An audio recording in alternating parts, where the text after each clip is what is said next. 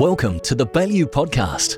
Please note the information in this podcast is general in nature and does not take into account your personal objectives, financial situation or needs.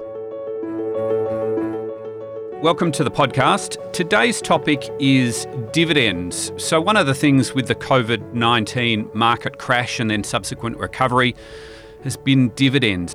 So many companies on the ASX have deferred or are deferring or cancelling dividends, and that's to maintain capital in this uncertain period. And one of the keys to this is bank dividends. So one view on this is that banks are the lifeblood of the economy. It's imperative to ensure that they're well capitalised and secure. The other view, of course, is that banks are super important to investors who rely on dividends for income. Whilst banks account for around 20 to 25% of, say, the ASX 200 by market cap or company size, normally banks account for around about half of the market's dividends. And that's because with the bank dividend yields normally at 5 or 6%, that's much higher than other companies. So it's about half of the overall market dividends. And of course, interest rates close to zero, both in Australia and around the world. Income from other asset classes is scarce as well. So today on this podcast, we're going to talk banks with our analyst Nick Caley on the latest from the banking side, and then we're going to talk to our analyst on the listed investment companies as an alternative for those seeking yield. So Nick Caley, to you firstly, welcome back to the podcast. Thank you. So let's just do a little bit of catch up. In the depths of the crash and the crisis, APRA released some reasonably stringent guidelines to banks and regarding capital and what they can do with dividends. So when was that, and what did the banks do subsequent to that guidance? Yeah, what happened is APRA in April put out what they called a guidance note on dividends, and what they really said was that in considering upcoming dividends, and those were for stocks that had a September year end that were going to pay a first half dividend in May. So that's the four majors other than CBA. They said that in order of priority, given the current circumstances, you should be putting capital away for loan losses, secondly for growth, and thirdly to reward shareholders. And at the time, the market interpreted that as still the ability to pay a dividend. But really what we saw is very heavy loan loss provisioning from the major banks through that period. And it turned out to be a little bit stronger than a guidance note to the extent that ANZ and Westpac deferred their first half dividend, and NAB really only paid a modest dividend courtesy of the substantial capital raising they did to coincide with their result.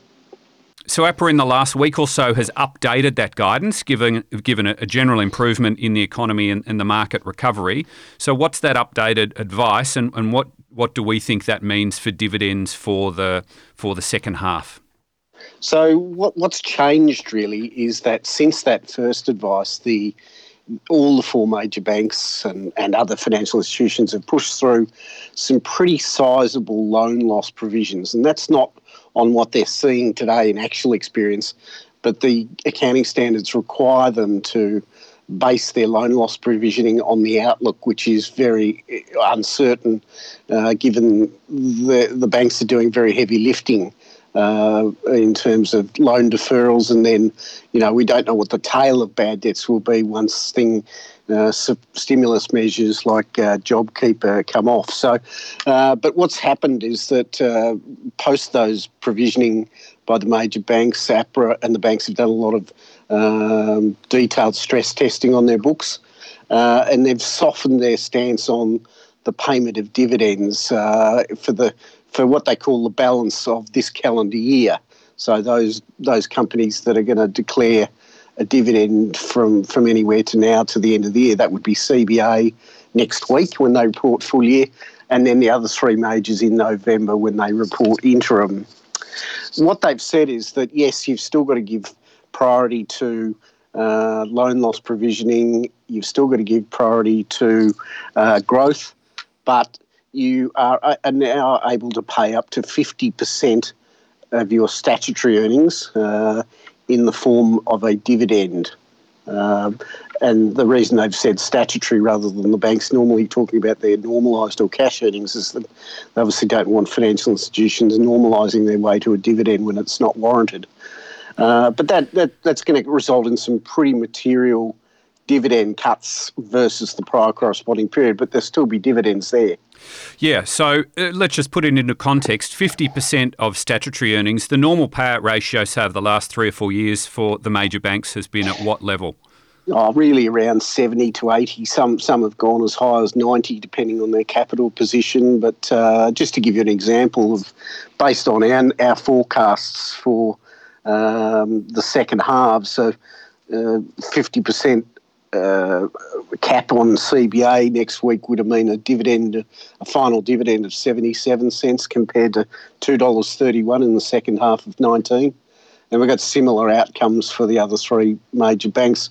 What we're not expecting now is that ANZ and Westpac will be able to do a catch-up on that deferred first half dividend in the foreseeable, or in the near term anyway. So some reasonable cuts there, but I guess the positive news is that there will be some dividends, but certainly not to the extent that there has been over the last couple of years. As we continue, the economy, continue to navigate through this period. So let's think just a little bit broader for a second, Nick. What sort of condition are the banks in, and what do you assess their ability to revert to normal payout ratios and normal dividend levels at some stage in the medium term? I think we won't know the answer to that until this provisioning for loan losses starts to convert into real loan losses. We're probably not going to know that for another 6 months at this stage because of the level of stimulus that will probably extend into early 2001. As a consequence, we're expecting that dividend payout ratios will remain around that 50% mark through fiscal year 21 before resuming to reverting to sort of traditional levels of 70% plus from FY22. Okay, and then just from a capital perspective, how strong are the banks and how much confidence should we have in that long-term view? Okay, so all the banks have put through some pretty substantial provisioning, which has taken down their what they call their core tier 1 ratios. So over the last few years, the banks have had to build their capital bases, and they did some pretty sizable raisings a few years ago, such that they would meet this target capital ratio for unquestionably strong of 10.5%. As we sit here today on a pro forma basis, allowing for capital raisings and other adjustments, ANZ and Westpac are probably the leanest at 10.8. NAB, after its capital raises, at 11.2, and CBA remains the benchmark at 11.4. So they're very healthy compared to the unquestionably strong ratio. And what's interesting is that APRA has now said that unquestionably strong ratio really is now more a 2023 story, and that they're going to allow banks to use their capital buffers in the interim to soak up loan losses and potentially pay dividends at a reduced rate to shareholders. Okay, and lastly, let's just check in with our bank order of preference at the moment. Probably our view, it's sort of like a two-tailed in the story is that our order of preference really relies on a fairly rapid recovery in the economy, and that's therefore we're heading towards value land in terms of picks. So our order of preference is Westpac, ANZ, NAB, which we've got a buy on, and CBA we've got a neutral call because it's almost trading at a record premium to the other three majors. So you've got ANZ, NAB and Westpac trading FY21 price earnings ratios around the 11 to 12 mark, whereas CBA's just short of 19 times at the moment. So that's the valuation differential for for investors who see that as the safe haven. If you're thinking about very much a U-shaped recovery or a more extended recovery, we'd probably still be heading towards the residential mortgage banks in terms of CBA and Westpac. Okay, Nick Cayley, thank you very much. Thank you. So Nick Cayley there talking about bank dividends. So lower than normal dividends over the next 6 months. So there'll be a little bit of a squeeze on income. And to further put some numbers around what we're talking about, some of the index funds or ETFs have declared dividends over this period, and dividends are down around 70 or 80% so far.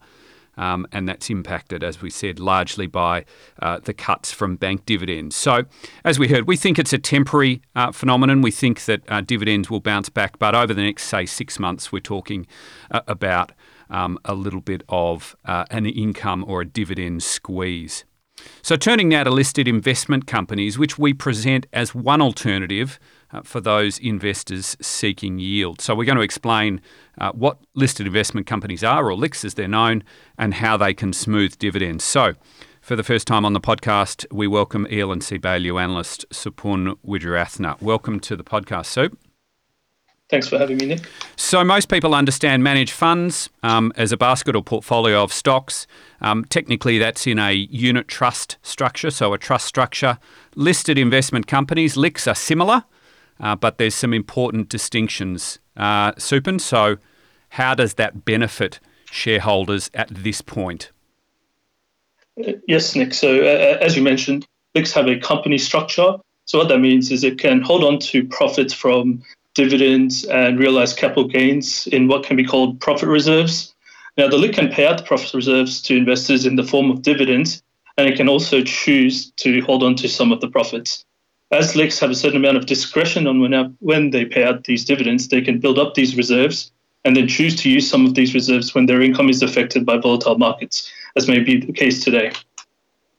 Yes, so that's the key distinction. They can pass on dividends as dividends, but also, as you say, the profits from realising investments as they go along, and then they have that discretion that a unit trust structure does not have that discretion. So in that context, Sup, what from a dividend or an income perspective, what are our key picks across the listed investment company universe at the moment?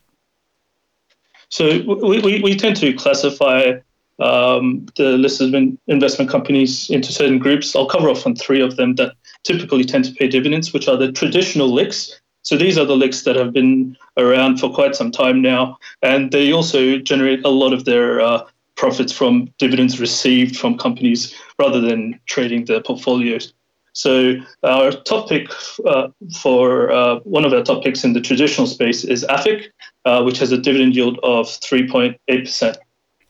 Our second top pick that I'll mention today is WAM Leaders. WAM Leaders is a large cap top pick. So as the name implies, they generally tend to invest in the larger end of the market.